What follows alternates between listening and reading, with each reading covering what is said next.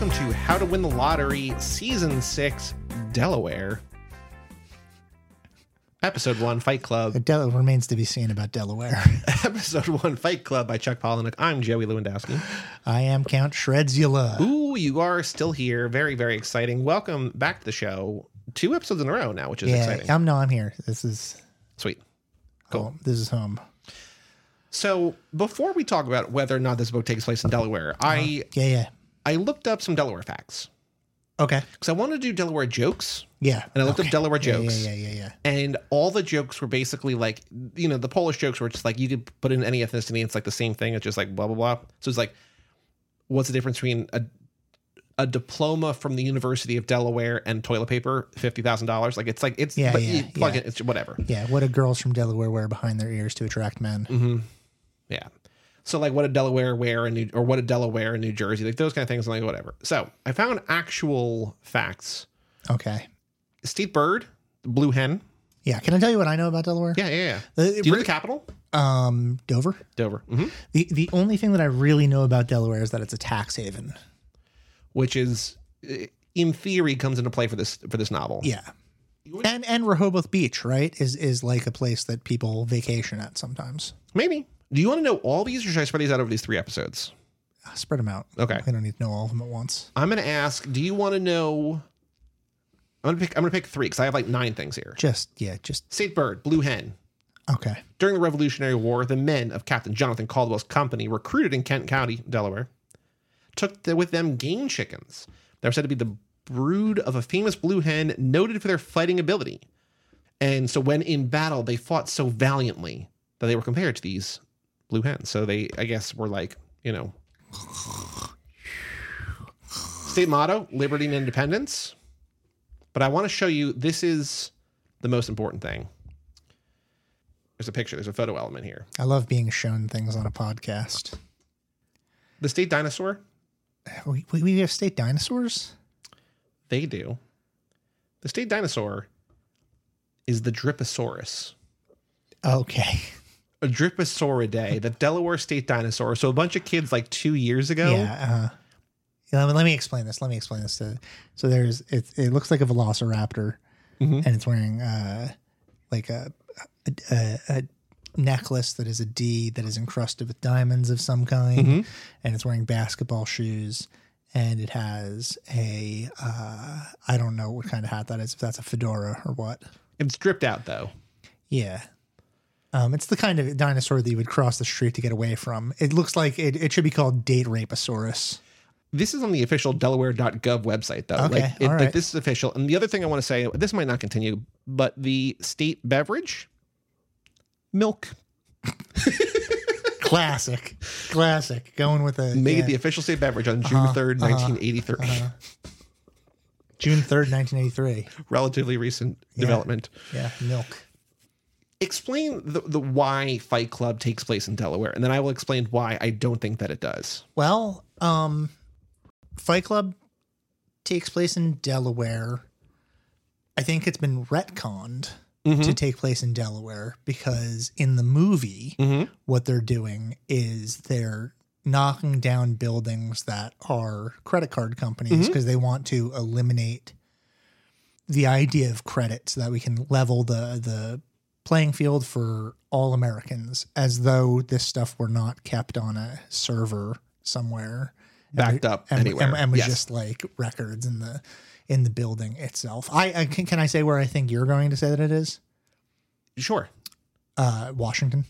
Yeah, I mean, yeah, because all of Chuck's stuff takes place and in he the also Pacific mentioned Northwest. SeaTac a bunch of times. He mentioned SeaTac a bunch of times, but there is a thing he mentions me while I'm heading west to sleep at Mach 0.83 or 455 miles an hour. True airspeed. The FBI is bomb squatting my suitcase on a vacated runway back at Dulles. So he's flying from Dulles back home, flying west. I set my watch back 3 hours, was still after midnight. You do that when you go west as opposed to east.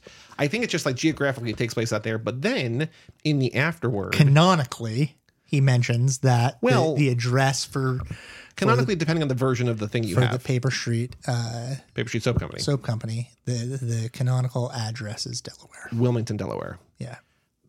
I mean, I think the point of this novel is that it takes place everywhere, right? Like, it's just it's a national thing. Kind of, yeah. But I was reading and just like, oh no, Like, not that it matters, because we're just reading books and we want to read books, but like, Yeah, no, it matters deeply. It's funny that like not only one of 3 books about Delaware, which I know was as we talked about, more difficult. It was a tough one.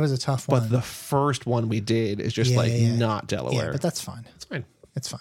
It inhabits Delaware in spirit because like it is largely about lack of identity driven through isolation, and what could be more Delaware than that? Truly, right?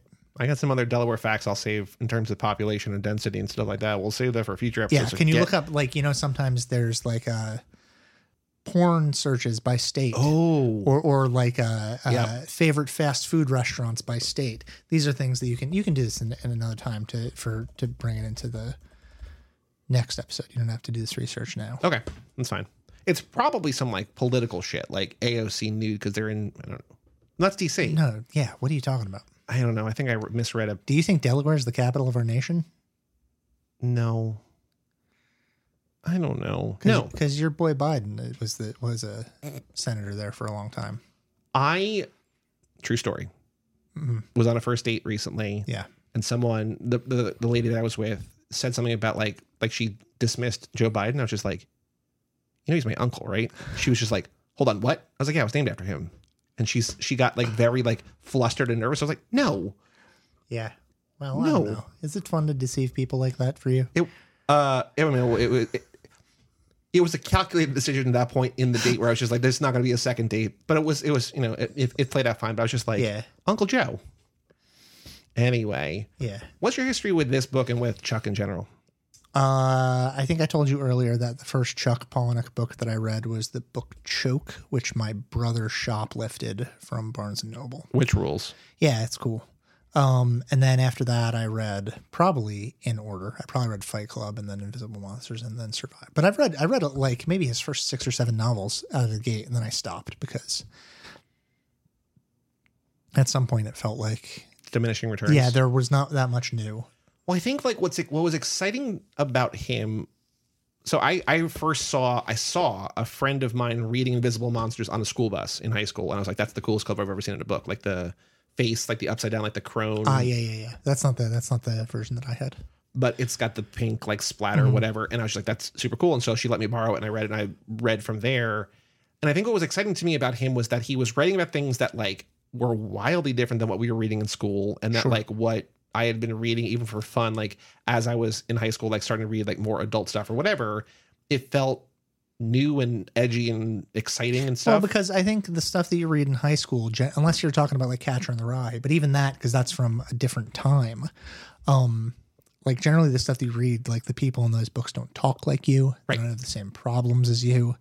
And this was like written in like 96. Like this is contemporary. Yeah. It's really like, it's I think also like we can talk about this a little more later, but like the 1996 up until 9/11, there is this sort of free floating misery that like there's no real target for it. And you've seen this emerge in like how angry the music was. Yes. At the time, we've talked about this before. But it has like, he said, Tyler at some point in this book says like, our generation has no great war. It has no, like our war is a war of the spirit. Yep. And like, that's really true. Cause like men who are coming of age, and I say men because this is a book that's largely about masculinity. Men who are coming of age in that part of, the very end of the 20th century, their dads had fought in Vietnam. The people who were slightly older than them had the like, Wall Street stuff and all, and like the various insanities of the 80s. And the 90s, like people were really getting worked up about, like Monica Lewinsky and stuff like that, which is like not the same kind of thing to get worked up about. Well, it's like now we have actual shit, and like people are getting worked up about like nonsense. Yeah. I mean, we had actual shit back then, but it was not there was no media focal point to it, so you didn't have like access to it in the same way. So what I think, when the movie comes out 3 years after the book comes out, and we've covered on another show that I do, geez, this is how to win the lottery. Yeah. But I do on 1999, the podcast. And like one thing that we've covered multiple times on there is, again, pre 9/11, people were creating, and like the movies were capturing the spirit of America, where it was like people are creating battles to fight, where it's like middle-aged white dudes just like, I'm just bored, right? And like, so like Fight Club and Office Space and American Beauty and like all these movies where like these people have money and success and whatever. They're just like, I don't want to do it anymore. But it's also, and you see this in this book a lot, because like, again, like broken record, a primary reading of this book is a Marxist reading.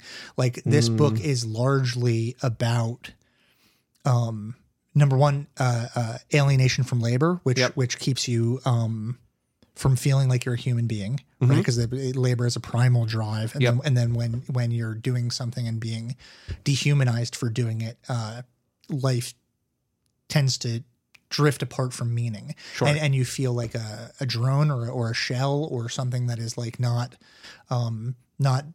fulfilling, and then you try to fill that hole with conspicuous consumption. So things that your job has earned for you earn money through your job, and then you use that money to try to alleviate the alienation that your job has caused, and you alleviate that alienation through buying stuff so that people can see that you're a certain type of person that you can then advertise. We obviously still do this, but now our conspicuous consumption is,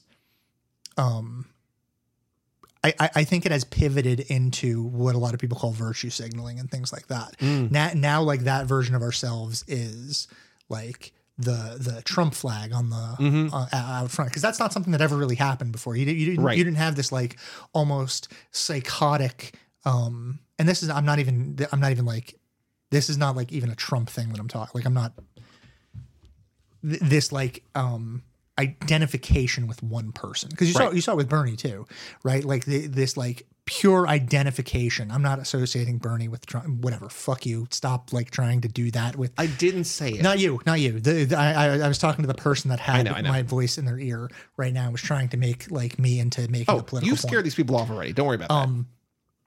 Like people now are identifying through politics in a way that they didn't in the 90s so much, except for older people who identified through really, really, really hating Bill Clinton, or really, really, really hating Monica Lewinsky, right? That's like a,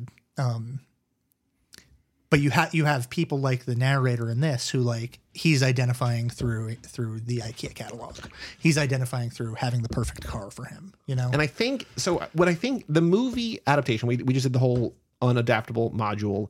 And I think that this is one of the best book to film adaptations that's maybe ever been done, because I think it captures a lot of it. And I think it does certain things maybe even better than the book. I think they fucked up majorly twice. What are those two things? Number one, in the movie, one of the most cinematic parts of the entire book is not in the movie, which is when he goes and he signs up to fight every single person. Yeah. Like that is so good. And that would be so good visually. Yep. And it's so like in line with this idea of self-destruction that like it just thematically nails everything. Yep. Number two, the ending of the book is a lot better than the ending of the movie. Where just nothing happens? Like the buildings do not collapse. Well, where he's at the end in the mental hospital, and also that, and the people are coming up to him and saying like, "Sir," like they're like even in the mental hospital they're calling him sir. And so you're right. I think I need to figure out how to frame my thoughts. So I think the adaptation is very, very good. I think the movie pivots away because I think the book basically gets to a point where like Tyler, the other, like the fake Tyler, is not around. What is Fight Club about, by the way? What is Fight Club about? Yeah, people don't know. If they're 15 minutes into this episode and they haven't read the book or seen the movie, even though I feel like most people It's about a guy who punches himself in the face in a parking lot, and people think that's so fucking awesome that they start a cult over it. Yeah, okay, fair enough. Is that a fair description of like that? That's like truly the that is the leap of faith that you have to make. Correct. That like someone physically attacking himself in a parking lot would draw enough interest and people being like, this guy is cool, we're going to follow, instead of the people walking away from it. That's a huge ask. And that is, because I think once that happens and once people are fighting each other, then I see it growing from there. But that first group, I still don't. You only get away with it because you don't know what the twist is. Right. If you knew what he was doing there, you would just be like, "What?" and you would just close the book. And although walk away. it is like when you know the twist, he is so overt. Every page, so many times, every single page. It's amazing. Yeah, which I think is why it works. I think so too. But it's also impossible for me to. When you read this the first time, I had seen the movie already. When you saw the movie, did you pick up on? Did you pick up on the twist? No, I don't. Okay, not until it was revealed at the end. Okay. Although now I would, because now like this twist done now is the corniest thing in the world. Yes, correct. Like the whole like it's basically akin to it was all a dream. Yep. Now, which this was all a dream, but it's a weird kind of not like that. I know what you mean. But like the whole like split personality twist. Correct. At this point is just like, bro, like Yep. you could not get away with this now. And to be fair to Chuck Palahniuk, that's not a criticism of him. The reason you couldn't get away with it now is because Fight Club did it, and because people tried to copy it him. became so Yes. like. So I think in the adaptation, so in the novel, in what we're talking about today, I think the anti-capitalist, anti-consumerism angle and the the real purpose behind what they're doing is more clear. Mm-hmm. And I think because we talked about on the 1999 episode, and I think there's been a lot of people talk about like people learning the wrong lesson from the movie. Yeah, for and sure. like thinking like this is cool and we should do this.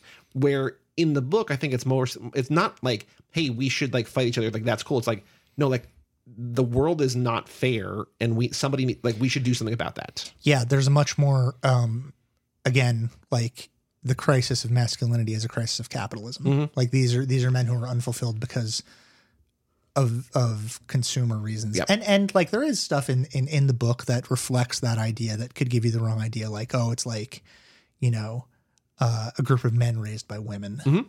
and things like that, which is like, that's a very like Fox Newsy talking point, Right. I think. But at the same time, I don't think that's what Chuck Palahniuk means by it. No. I think if more people had read the book, I think they would have gotten the correct lesson if you want to take a lesson from this or whatever. But I also think if you straight up adapt the book in the way that the movie kind of like you're saying the cinematic fighting 50 guys in a row is not in the movie, because I think if you just follow the book, the Brad Pitt character is not like for like 45 minutes toward the end, like he just goes away. And I think they're like, well, we can't. Right. Like he has to go away somewhat, but like he's always kind of there. Right. And this is and the movie largely is functional because of Brad Pitt's charisma. Yes. Like this was the movie that arguably made him into the star. I mean, he was like, 12 Monkeys, 7, etc. But he was not like cool. Right. It was around this time, and this is going to put me in a very firm cool guy in high school, but like, yeah, I was like, my 3 favorite actors are all in the same movies with each other. It's Edward Norton, it's Brad Pitt, and it's Matt Damon. It's this movie. Oh, Matt Damon. That's a painful favorite actor to have when you're a kid. It's this movie, Ocean's 11, and sure. Rounders. And like 2 of the 3 are in each of those. Hey, they not all Good Will Hunting. I thought that as a math dweeb, you'd be a Good Will Hunting guy. Hey, man. Watch it. No, but I think like I was just like, oh no, like this. But yeah, if there's something like Brad Pitt is so good in this movie. Yeah, it's like the role that he was born to play. Plus, he's got those abs, man. Like it's hard to like that iconic thing of him with the like fucked up eye and he's just like covered in sweat, and then his just like he's so like just washboard as like Marla falls off the bed behind him. Like there's one of my favorite comedians, Greg Barrett, for like years after would still refer to like that shot as like the pinnacle of like ripped, just like the Brad Pitt in Fight Club ripped, just like that's. I also think that like maybe it's because I'm so familiar with the movie, but it's hard to think of anybody else in those 3 lead roles. Yeah, like I think the Bob doesn't have to be. Steve Buscemi is Tyler Durden. Like I don't know that Meatloaf necessarily, but like in terms of the like when we do fantasy casting, it's just like it's hard to picture now any of those 3 as anybody else. Right. Mm-hmm. I also love, and I think it's a testament to both the novel and the adaptation of how many lines, like memorable, iconic lines that like dumb boys quote are just from this. Like here's what I feel like maybe I dissed Chuck Palahniuk in the beginning, and I don't mean to, because Chuck Palahniuk like is a wildly compelling stylistic writer. you can sit down and read this book all in one sitting Yes. because it has a real engine to it, and because it's broken up into like individual sentences that are repeatable. They are like bumper sticker worthy. They're it's an immensely quotable book, and he is lifting Amy Hempel's style. But he's also very open about how much he loves Amy to Hempel. his credit, and I'm 100% certain that because of Chuck Palahniuk, a million more people have read Amy Hempel. I rate Amy because he put out a list of like, here's my 8 favorite authors, and I tried like 2, and I'm gonna try one more, and it was Amy Hempel. I'm like, yeah, this is maybe the best writer I've ever read. Yeah, she's one of the best. Unbelievable. Certainly like the best American writers of short stories. And I never really did creative writing much in school, like I did for whatever, but like I was more into the journalism thing. But like when I was reading him and then reading her, I was like, you felt like you could do it. You were like, let me. It wasn't like I felt like I could do it. Like part of it is that, but also just like I remember people writing pages and pages and pages and be like, you can tell a story on a page. Like you can so succinctly tell a complete story. Yeah. Because like some of her stuff is like a single page. Like this is because they also in the afterword he's like, Fight Club was a 7-page short story because my writing teacher is just like, that's the right story, that's the right length, right? And like it became a chapter in this, but it's like that's all you need. It's also it's language heavy and not plot heavy. Like you're like waiting for that next turn of phrase, and you're not waiting for what happens next in the book, right? And he like one of the reasons why it's so successful is because it's so repetitious in like the specific words that he uses, but also like it is sticking to the message in almost a political way, the same way that like a politician will get up there and do a stump speech, right? And then he goes from town to town doing that same thing. Like on a page to page basis, you might get like an alteration of words, but you're getting the message on every page that like in this case about the, spiritual crisis of these men. But I think that's also what you were saying before about like Chuck, like the diminishing returns, like he so heavily leaned into that technique, I guess. Well, it's also not his fault that like Nirvana, he launched 1,000 shitty writers. Right. But like, I also think that there's a certain point where like, don't do that. Don't like keep cribbing your own thing. Yeah. I mean, I think this is actually, it made me want to reread his other books because there was some stuff in here where I was like, oh, this is actually like really sloppy.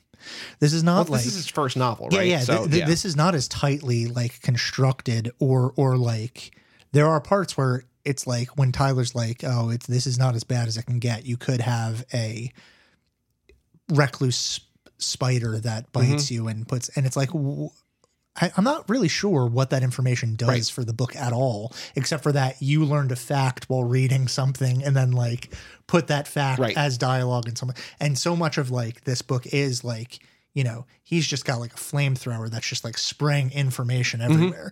And like one of the reasons why it's so successful is that, and again, not blaming Chuck for this, but these facts, these things that these like minute little blurbs of facts are like exactly the sort of mansplaining shit that people enjoy. Like they enjoy absorbing these facts so that they can go out and be like, repeat them later to someone else. I know how to make dynamite. You want to know how to make dynamite? Yeah. Or even like not even that, like, just stuff about like, I don't know, like about the spider or about any number of the things that are in the book, but are like maybe not 100% necessary. Well, because I also think having just read Infinite Jest, it's like there almost couldn't be a better follow-up to that than this, where it's just like, not that you don't have to think, but you just get through it. Well, they're also like interestingly kind of, I mean, you pointed this out when we were talking about it. They're like kind of linked in that it's like sort of about like groups coming together and providing like an uplifting circumstance. Well, also, they're literally support groups in both. Yeah. And then like the actual Fight Club as being a support group is another thing altogether. There was another book, and I don't remember. I'm not sure if I'm going to remember what it was, but there was another thing that give me time and I will figure it. But there's another one where I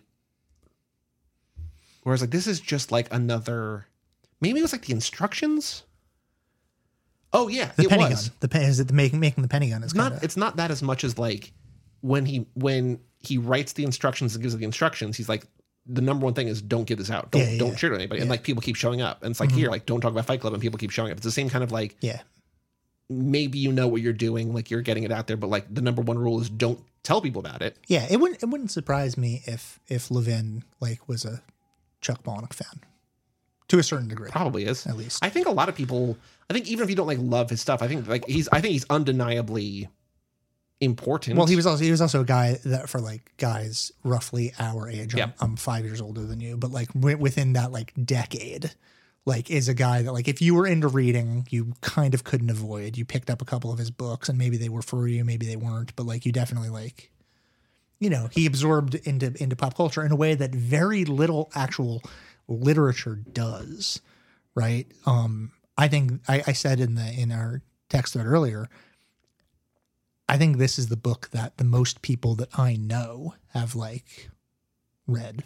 I think it's an easy sell. I think it's good, and especially because it's a movie and propulsive. You can just go like, you like the movie? Yeah, read this book. It's short. Yeah.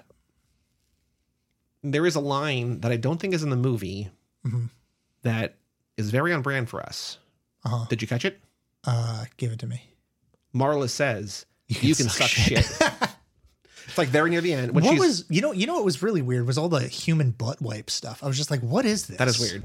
Like, is this like some Pacific Northwest thing that people say? I do like, because, you know, there's stuff like that. And also like the Brown Recluse where like, I don't know if it was Fincher or whoever like adapted the screenplay, just like, yeah, we don't need any of this. Like we can like, they smartly just kind of, you know, turn left on certain things. But yeah. Jim Olds wrote the screenplay. Okay. UHLS? Is that? He's a good writer. I don't know what else he wrote beside that. Can't look it up.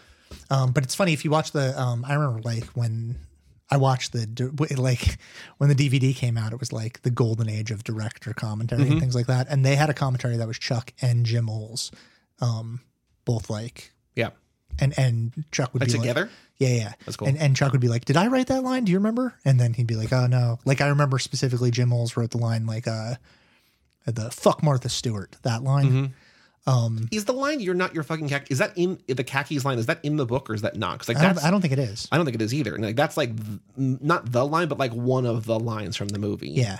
Well, like the sentiment is certainly in the book, and you're not the special and unique snowflake thing is in here too. Yes, correct. Like that's interesting change. Not sure why it changed, but I agree with it.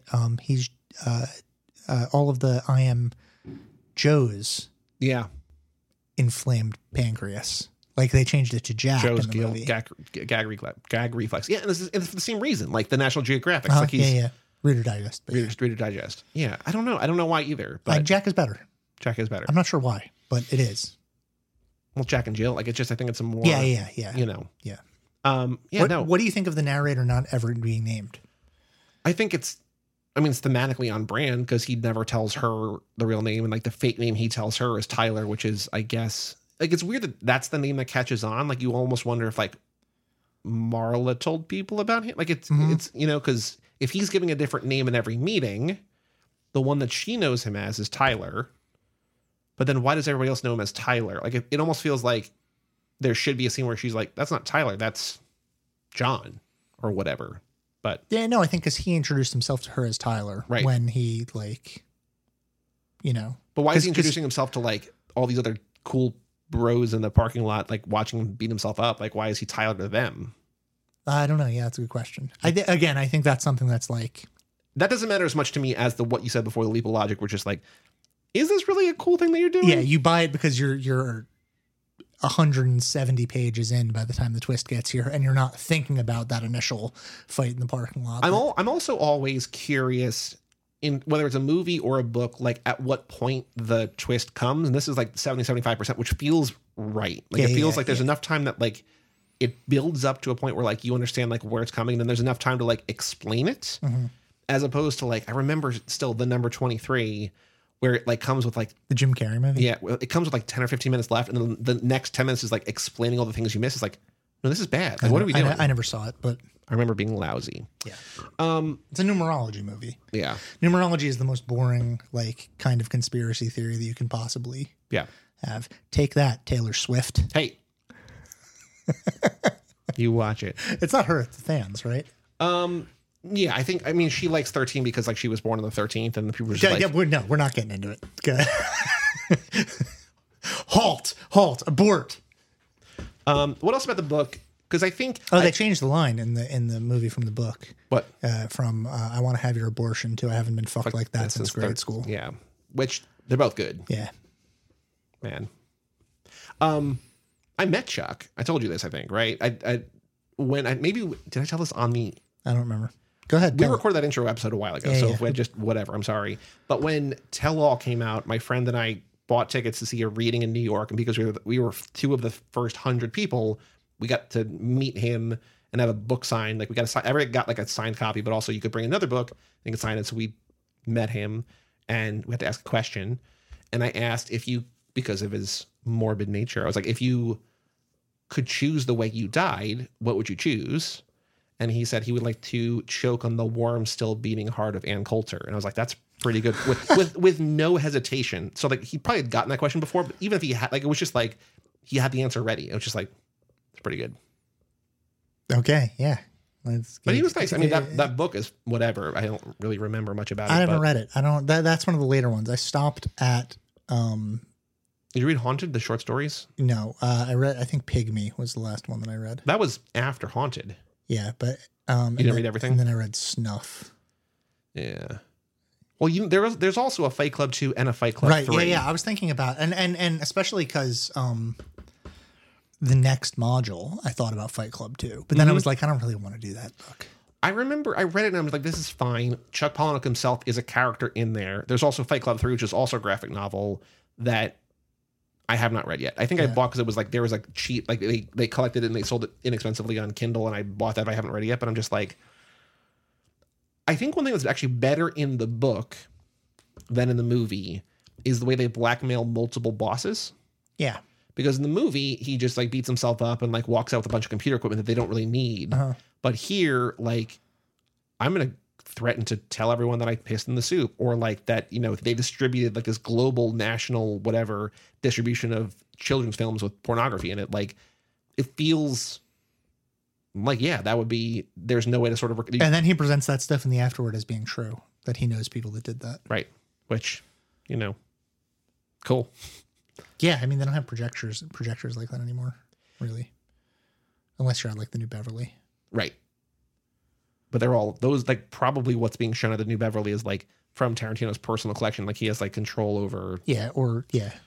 I think it's interesting in the book. I totally forgot that like he meets Tyler not on an airplane, but at a nude beach. Yeah. Which is with the thematically, he creates a sculpture out of logs that looks like a hand for a minute, and he sits in the palm, and you get a truly like one of the book's motifs about perfection and how like all you can ever hope for is a second of perfection.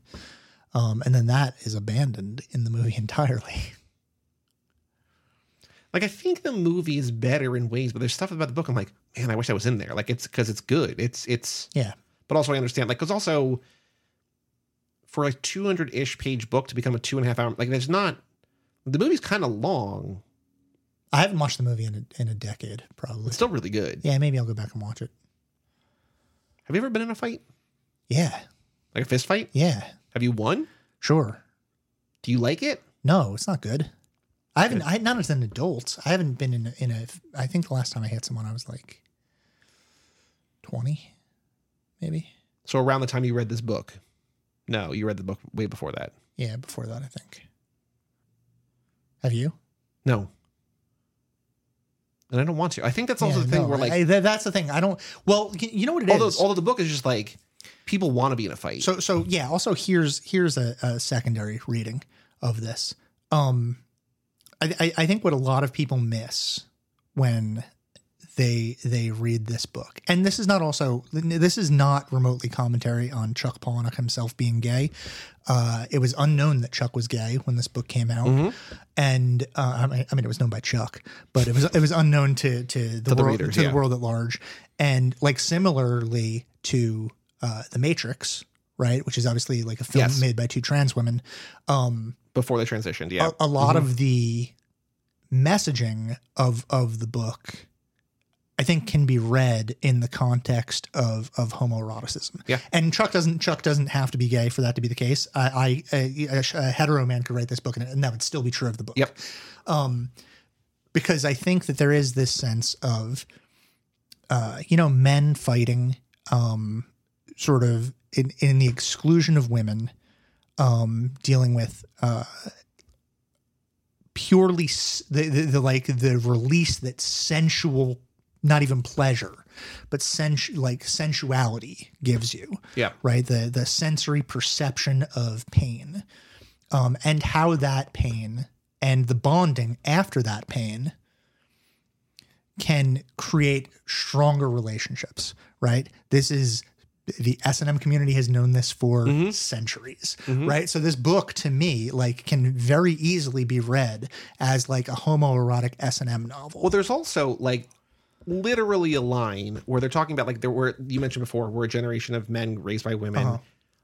Is another woman the answer? And right. Yeah. That's I know that's the point about we don't need to be in a relationship, whatever, but it's just maybe it's a dude, right? It's that's not what he's saying, but you could read it like that. Yeah, for sure. And I think that that's not a reading that I would have had on this book when I was 17. Right. Which is I think probably mostly the people who read this book are 17 or were when it first came out. Do you think people are still why are people for the first time now? Yeah, I don't know, because Fight Club as a cultural phenomenon has passed. Because that's what's because I think the book or the movie and the book are both still good, still objectively good, still hold up. And I think to us, I think it's also, and it's a question that somebody I follow on Instagram posed about the modern day equivalent. But it's for when we were in college, say from the time the movie comes out to when I graduate 10 or 11 years later or whatever, this poster on the wall is one of 5 or 10 posters. It's this is the type of guy you are. And it's not it's just kind of just guy, not even specific, just guy. But now if you have a Fight Club poster up, it's as an 18-year-old or whatever, that's a choice as opposed to fitting in. I think there's a real Andrew Tate, Mike Cernovich. Well, yeah, now. Because those guys are or what's his name? Gavin McInnes. Those guys are their own kind of masculinity cult leaders who I think could look at a book like this and dismiss a lot of the homoeroticism and dismiss the frankly to me blatant Marxist messaging within it and sort of look at it as the solution to male loneliness, which is something that is now.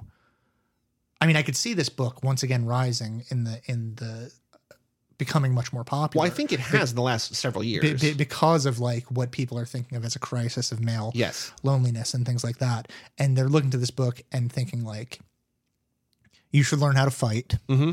You should become the master of your own destiny. You're the bonds that you make with men are more important than the bonds that you make with women. Yep. And because they'll be able to understand you better. And the women in your lives are literally just there for you to have sex with. And to mother you. Yep. And to provide all these things. Now, I don't know. I honestly all that information that I have about Cernovich and Andrew Tate and those guys is secondhand. I don't know if I'm accurately clocking their audience or no, I think you are. I think you are. And I also think that I think a lot of their readings of this come from the movie, not the book. Yeah. And I think the book is more explicit because in the movie, there's the memorable line in the movie where it's a guy shows at the Fight Club, he's putty or whatever, and after 6 months he's carved out of wood, right? And you're oh, I want that. But the book is basically you don't have to fight. Just find something that you care about, and that's your reason for taking care of yourself, right? And I think the movie does that too, but I think the book is more explicit. And this is just the thing that these people have found their community, and because of that, they want to clip their nails and get their hair cut and whatever. But in the movie, it's just bro, if you fight, you're gonna get shredded. Yeah, shit rocks. It's so good.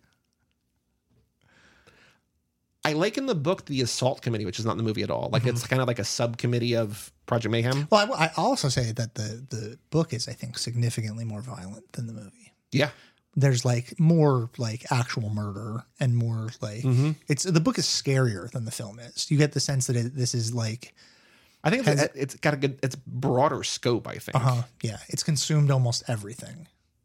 Because like in the movie, they set fires to like seemingly empty buildings. They roll that big ball through like times, like whatever. But this is just like, these people are going out and like killing people, which is probably also happening in the movie. They're just not, I don't know. Yeah. What do you think the narrator, this is before the TV show, wanted to get a dog and naming it Entourage? Yeah, no, that's very funny. That's really, really funny. Have your entourage follow you around? Yeah, that's a good joke. I think that's also it. Like Chuck Palahniuk is really funny. Like he's like very clever and it's a shame that people I think misunderstand, especially this book. Well, I also think like that's also going back to what I liked about other things, that like Invisible Monsters and stuff, like when I read that first, like I don't know if I fully grasped or realized, and this is like me just being dumb because I think it's pretty overt, like that's a trans story, right? Like it's not hiding the fact. No. Although, I mean, I guess it's kind of sort of a reveal toward the end or whatever, but like it's very clear what it is. But I think it's not only writing in a way that it's new to people, but it's like telling the kind of stories that other people aren't telling. Yeah. And I think if he was maybe more overt about it being being a homoerotic whatever, as opposed to just like you can read into that. I don't know, but it's there. I wonder, like overt anything. I don't know. I guess it'd kind of be a hat on a hat, right? Like, because here it's. I think it's there. I mean, I think it's overt enough. It's just that, like, I think especially in the probably more now that we are a culture where, like, at least the arts have, you know, like if you go on the Criterion channel, it'll be like LGBTQ month and like embracing diverse stories, and there's like these things like. Maybe you would have to be more subtle about it now, but like in the 90s, you could be, I think, as overt as you wanted to be with a homoerotic story. And people who didn't want to see that part of it would just could go, pretend like, it didn't skate exist. right past it without having to look twice, because it's like, you know, why would that be? I'm enjoying this. What are you saying? Are you saying that I'm gay? Because I enjoy this. Right. Now, I love this book, and now you're telling me that this book is homoerotic. Right. Are you saying that I'm gay? And it's like, yeah, dude, you're gay. Deal with it. What if I told you that the author of your favorite book is gay? What do you think then? Oh, no. Like, well, I think it's interesting because I think that they've leapfrogged that information entirely with the Matrix. Well, that's the thing. It's like not even like in a very way, in very much the way that like that I've spoken of positively in the past, that once an author leaves a book out there, it is now the audience's and not the author's. Like, I think they've embraced that in a way that is true to them. Like, they're like, it doesn't matter what they intended. Right. Like, this is what this book means. This is what this movie means politically. And this is how I'm going to internalize it and make it my own. It's so weird. And like, we talked about this because, again, The Matrix is also 1999. And like, it seems these two movies that have become weapons to a certain community, not even just like the right, because like it's whatever, like a subset of the right, where it's like both of these are, like you mentioned, explicitly progressive movies or progressive stories, and they're just like, nah, but like, have you been red pilled? It's like, no, what are you talking about? Yeah, but bro, I want you to hit me as hard as you can. Do you have a favorite Chuck book? Did we talk about? Did you mention that on here? I like Choke. Choke is good, but at the same, I think like Choke and Survivor, and it's also like I actually think that like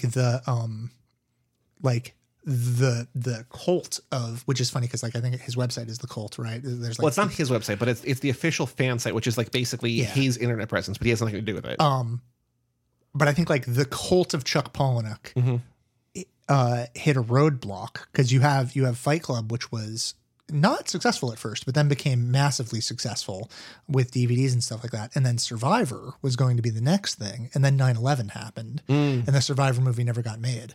But had like the Survivor movie gotten made right on the heels of Fight Club, I think you would have seen like a much more stratospheric Stephen King style ascension of Chuck Palahniuk, especially into like that like cult filmic world. Because then Clark Gregg, this is still so weird to me, wrote and directed Choke, which is fine. Yeah, it's not a great movie. It misses a lot of the point of it. But it still feels weird that like he did that. And I think a lot of people, like, I think that's you go from David Fincher to Clark Gregg. Right. But also, like, I think in terms of, like, people know him for this. Like, I think if you ask a lot of people who, like, this is their favorite movie or one of their favorite movies or their favorite book, like, I would not be surprised if a lot of them could not name a second book he's written. Because I think, like, there's probably is, fine. Precipitous. No, I'm not saying it's a negative. But I'm just saying, like, I don't know that people who have even read Choke know that Choke's a movie because it was so under the radar. And, like, I remember seeing it, like, after I read it, I'm like, oh, this is fine.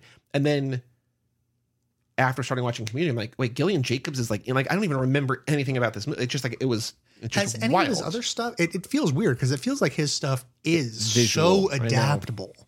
And his first book was made into such a cultural phenomenon. I know. Like, how has none of his stuff been made into movies since then? I don't know. With the exception of Choke, which is also, Choke, by the way, is also maybe the least filmic of all of those because it is so like pornographic. Yeah. Like it's so focused on, and like I would watch a Choke movie made by Bruce LaBruce or something like that.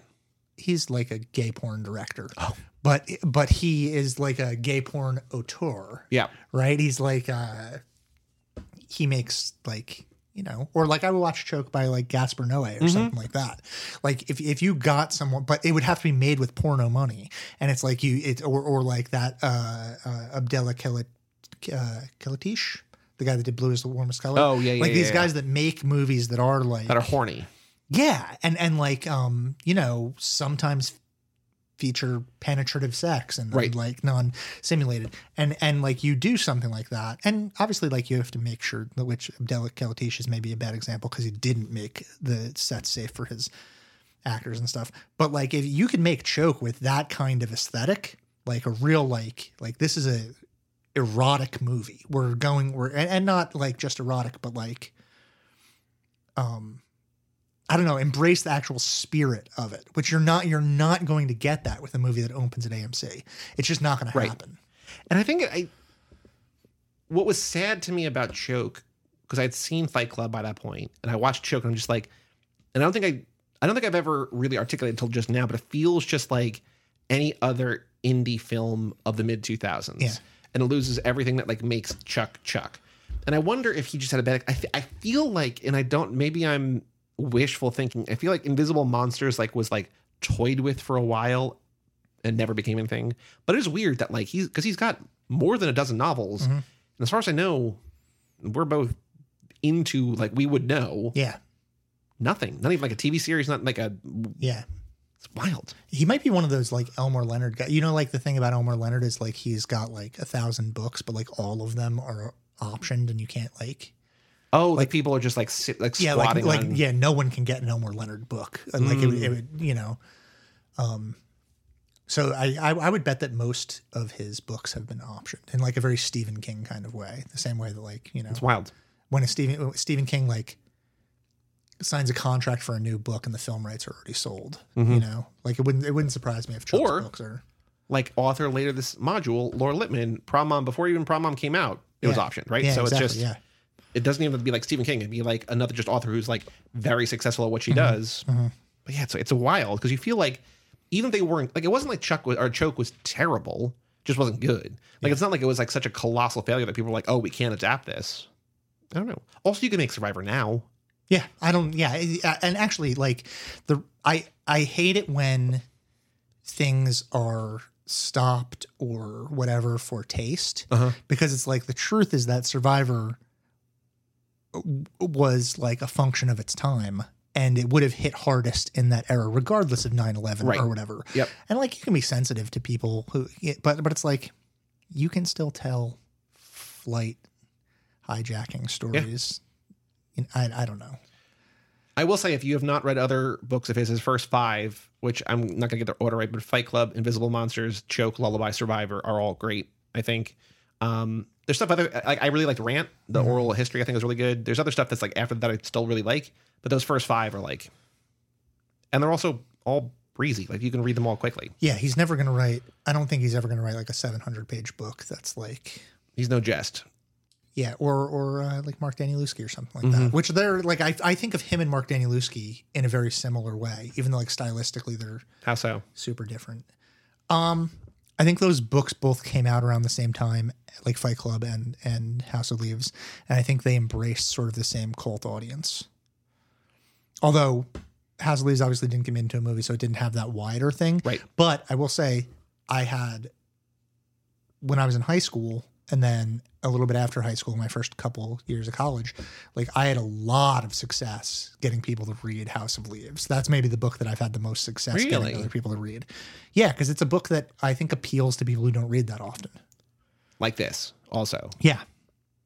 Which that sounds like damning praise, but I mean it like in a very, but I think it's a very high praise. I feel like House of Leaves is like it's cool. Yeah, exactly. But I also think it's like you flip through like this does not look easy. Yeah. But it's not. I don't think House of Leaves is a hard book. It's approachable. No, yeah. Right. It's not like, again, I think we talked about it maybe in the last. Maybe we didn't. We talked about it with on the Stephen shark. Hall. Yeah. Raw shark texts, but like the end notes or the footnotes there are just so radically different than the end notes in Jest and whatever. Anyway, anything else you want to talk about? Or should we read the emails? Let's read the emails. So we have a lottery or email address, lottery@cageclub.me. We got Egg's email. Also, we've given her a shout out on past episodes. Egg changed her display name on Gmail to be her married name, but her email address is still her maiden name. What do you want me to say about this? It's probably it's a pain in the ass to change your email address. I know. But we have another email first that we're going to read from Neve Coppersmith, subject line fan mail. Fan mail. Dear Lottery Pod, I found your podcast in November 2022. I just gotten a library card for the first time in years. Library cards are great, man. Fuck yeah. Saved my life, man. Also, if you have a library card, you could probably get access to Canopy, which is actually like a really good streaming service. Like they have a lot of good stuff on there. So if you don't have that, check it out. If you don't have a library card, go get a library card. Yep. Free. Yeah. It's the best service, and yeah. Go do it. It's honestly, every time I get a book there, I'm just like, how does this exist? Yeah. It feels like unreal. My library it's a miracle. My library also lets you check out movies or music or video game. Like they have hundreds of video games. It's like, why? What are you doing? Especially in America that increasingly hates shit like that. Yeah. What do you mean? You let me borrow it for free? Get back to the email. Because I'd recently graduated from college and decided I wanted to start reading regularly for myself again. Hell yeah. I checked out Death in Our Hands by Otessa Moshfegh because everyone was talking about My Year of Rest and Relaxation. Also great. But that was the only one of her books that wasn't checked out. I found it haunting and sad after finishing it. I wanted to talk about it, but nobody I knew had read it, so I searched on Spotify and I found the first episode of your podcast. I've since read A Touch of Jen, Aesthetica, A Prayer for Owen Meany, The Bell Jar, Eileen, Teenager, The Idiot, and Never Let Me Go. Holy shit. Neve, doing it. I kind of jumped around episodes. I looked at your reading list and picked out the ones I thought I'd really like. This is the ideal way to listen to the podcast, I think. And save those apps for until after I'd read the books. I listened to a bunch of the others without reading them, and a few times the conversation you had made me want to read them anyway. All that to say, the pod has helped me sustain my goal of reading. This is like I'm like your dream. Cry. This is the thinking and analyzing. This is also like we talked a lot on here about like the pace at which we go is insane. But don't do that. Yeah. Find episodes. Do exactly what Neve is doing. Mm-hmm. Also, like this is going to be one of our more popular, just because people probably search for this, or we've talked about it. It might not be because like there's too many people out there talking about it. Whatever. But look at the list, because we've done probably close to 75 books now by this point. Like a lot of books, right? Mm-hmm. Find one that you like, or that you've been meaning to read, or that your friend told you to read, and like read it and whatever. Yeah, this email is making me so happy. Help me sustain my goal of reading and thinking and analyzing stuff, and it's given me really great recommendations. So thank you for that. I recently had to take a class on literature and science fiction for a series of reasons I won't detail here, and I loved it. I love that there's mystery. Because reading a bunch of books and thinking critically about them was something I was doing all the time already, in part because of your show. Oh my God. Hopefully at some point I'll read some stuff from the reading list along with the pod so I can email in my thoughts after I get through the backlog, or I could just start sending my thoughts about books you talked about ages ago. Yeah, do it. I want to know what you think about all these books. I might not remember, but Shreds will. Yeah. I was wondering if either of you have read Luster by Raven Leilani. We almost did that. I own it. I own it, and I have... In the last module, right? Unadapted, because that's becoming adapted, I think. Yeah, I think so. Milk Fed by Melissa Broder. Yes. What did she write that I read? Pisces. Yes, which is great. Or In the Dream House by Carmen Maria Machado. I have not read that one. Those are some of my favorite books I've read recently outside the pod. You've joked about doing a horny themed module before. Hell yeah. It's no joke. It's coming. Which I think you should, because it would be funny. And if you do it, you could talk about Milk Fed. I also wanted to ask you why you named it How to Win the Lottery. Okay, that's all for now. Hopefully the episode you read this on isn't for a book I'm saving for later. LOL. Sincerely, Neve. Yeah, the horny module. Let's that's something that we really it's not going to be the next module because we already have that planned out. But I am always on the lookout for horny books for sure. Would you do? I think the horniest book that I've read that you didn't tell me to read. Oh, maybe you did. I don't think so. I think it predated that. Tampa. Yeah. Where I was because I remember that was when I was going to Planet Fitness before I started walking around myself. Wearing sweatpants. No, wearing basketball shorts. It's different. It's worse.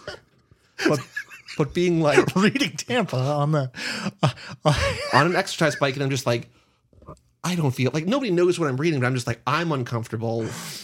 This is I was I worked on the beach for decades, and sometimes when I worked actually on the beach checking beach badges and stuff, so many people, this was during the 50 Shades of Grey era, so many people come on the beach holding 50 Shades of Grey. Also come on the book, and they would just plop down and read 50 Shades of Grey, and I was just I know what's going on in that book.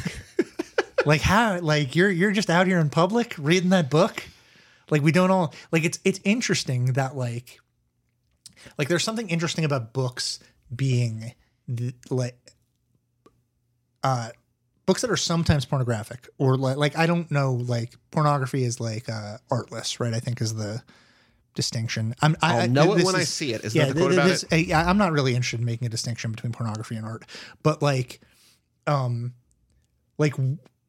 you could not go on a beach with an iPad and start just watching pornography, right? But you can read 50 Shades of Grey, and it's and not only is it fine, but you're walking around advertising that you're reading 50 Shades of Grey, which is as far as I know, almost exclusively meant for titillation. Yep. It's not there's not literary value to that book. It's societally acceptable titillation. Yeah, where it's this is the one that we've deemed you can read and be horny about. Right, because I mean, it's not you could walk right on a beach reading Lady Chatterley's Lover or The Pisces or Milk Fed or any number of horny books, and people wouldn't know. But with 50 Shades of Grey, everybody knew. Yeah. And people were still walking around with that book. I know that those sequels were big too, but did you ever see people reading the sequels? Because it feels that's not a distinction that I would make. I don't know. But all this is to say is that we're doing a horny module. There will be a horny module. Would we do Tampa? I don't know. Yeah, maybe. Maybe. Tampa, the horniness in Tampa is difficult because. Yeah, you want to describe what Tampa's about? Tampa's a book about a sexual predator who she's a middle school teacher. Is it middle school? I think it's eighth grade. It's an eighth grader. But it's from her perspective, and because she finds really just barely pubescent boys attractive, her sexual encounters with those boys is described as erotica because it's from her perspective. So there is this line, I remember when that book came out, a lot of people were this is child pornography. And it's no, it's not. But it is asking you to do a difficult thing with your brain when you're reading it, where it's this is written in a what I think is meant to be an erotic way. But then you're supposed to also have a sense of revulsion while reading that. Which is a heavy lift as an author. It is, yeah. And I think Alyssa Nutting, I think she pulls it off really, really well. So like whether or not that's a horny book. I mean, I think it's worth exploring in that module for that reason. For sure. Yeah. And there's, you know, we've had this conversation before about how, a book, like horny books are really like mostly written by women. Like horny books that are written by men, or with the exception, are gross. Yeah, they're mostly like really gross. Like you read them and you're just like, ooh, that's not erotic. That is something else. And I don't know if that's because I don't know. Like that might be like an innate homophobia in me that it's like I'm like not homophobia, but like, you know, like being in the like fantasy land of a. No, it's like this isn't for you. Yeah, the like being in the fantasy land of a man is like less titillating than being in the fantasy world of a woman. Because I'm a heterosexual male. I mean, this is also something that we should save for the horny module. Yeah. But I think that there's so much art made by straight dudes that it's just like you have like you don't get this. This should be for like women. Well, right. Also, I think maybe like also maybe men frequently don't read those books by women. Right. So like they don't. What's the horniest Bret Easton Ellis novel? Glamorama probably. Glamorama has that like maybe like 13-page threesome in the shower. Yeah. Do you want to explain? I think we said maybe on the very first intro episode where the name came from. No, I don't. I don't want to explain that. Well, Neve asked. It's a joke. It's you can interpret the joke how you want, but it's like think of the Shirley Jackson short story, The Lottery, and also it's a Simpsons reference. But there's like a dark joke to it, and that's just it. Like figure it out yourself. Yeah, and watch the Simpsons episode where Santa's little helper needs surgery, and you'll get. That'll also help. Got a new dog, one with an untwistable stomach. That's the episode, right? Yeah. We also have an email from Egg. Not reading. Thank you so Neve. much for nice emailing in, Neve. They really sort of completed the mission statement for me of this entire podcast, which is to like, I don't know, hopefully just like help some people think more critically about the literature that they're reading. Well, I think what Neve said, and I think I'm not kidding. That made my I'm going to be walking on air for a week because of that email. What I think, so we've talked in a way that I know zero of my friends listen to this podcast. Yeah. Because other than you, I think zero of my friends read books. And you have shame. You have a handful of friends who like talk to you about episodes, but like they're also readers. And Egg is Egg's now sort of my friend. Aren't we friends, Egg? I like to think so. You're in that liminal space where it's awkward. I don't want Egg to be listening and be like, we're not friends. But like Egg's your friend, and like you know, you've been telling her to read, whatever. But Neve saying that they didn't have anybody who'd read those books means that they have people in their lives who do read. And I'm just like, that seems pretty cool. But also, have them listen to the pod too. You're officially a member of the 30K Strong. They can be too. We love you, Neve. Also, cool name. That's... Neve put in the signature pronouncing the guy from Catfish, not like Neve Campbell. Oh, it's spelled like Neve. Neve. Neve Campbell. Sidney Prescott. Sure. Yeah, Neve, cool name. All right. Egg's reaction to Fight Club. Short email incoming because Shreds didn't confirm you guys were recording tonight. Oh, whatever. I texted you 6 hours ago. I'm like, does Egg know? You're like, yep. Whatever. This is the second time I've read Fight Club. Catch up. I'm at 3, baby. That was gross. I'm going to cut that out. Maybe not. Because you're saying it like Al Pacino in Heat. Baby. Different movie, but I got my hand up the Mona Lisa skirt. Well, that was okay. Now you've made it gross. That's devil's advocate. Read the email. It's funny, Egg writes, because there's a quote from this novel. I'm glad this happened in Egg's email, not Neve's email. Because there's a quote from this novel that I quoted all the time in high school and completely forgot it was from Fight Club. On a long enough timeline, everyone's survival rate goes to 0. I watched the movie before I read... quoted that all the time in high school? This is very dark. I watched the movie before I read the book, but do you think she means like this time or like originally? I think originally. But I definitely think the ending of the book is way better, what you said before, and more interesting than what I remember the movie being. I feel like it ends on a realer note and more sinister. Though I will say, buildings collapsing, Where Is My Mind Playing is an all-time great ending. Not bad at all. Lastly, Egg writes, I feel like the problem with rereading this is the twist is not subtle once you know. It kind of distracted me as I went along. I like that. I think it's all over the place, though. It is like you are getting beaten over the head with a baseball bat of a twist for the entire novel. All in all, Egg says, a nice palate cleanser after Infinite Jest. Yeah, I agree. Yep. So the next two books, this module, the short state module, you have not read. I have not read. We don't know really anything about. I don't know anything about them. Which is exciting. Yeah, I'm excited for more Delaware facts. Ooh, I have 7 more. Do you want one more? Sure. Close it with one. State dessert? Yeah. You want to guess? Apple pie. Peach pie. Peach pie. Yeah, okay. Keep reading. Yeah. Today's crime Thank you, is... Neve. What? So thank you, Neve. Okay.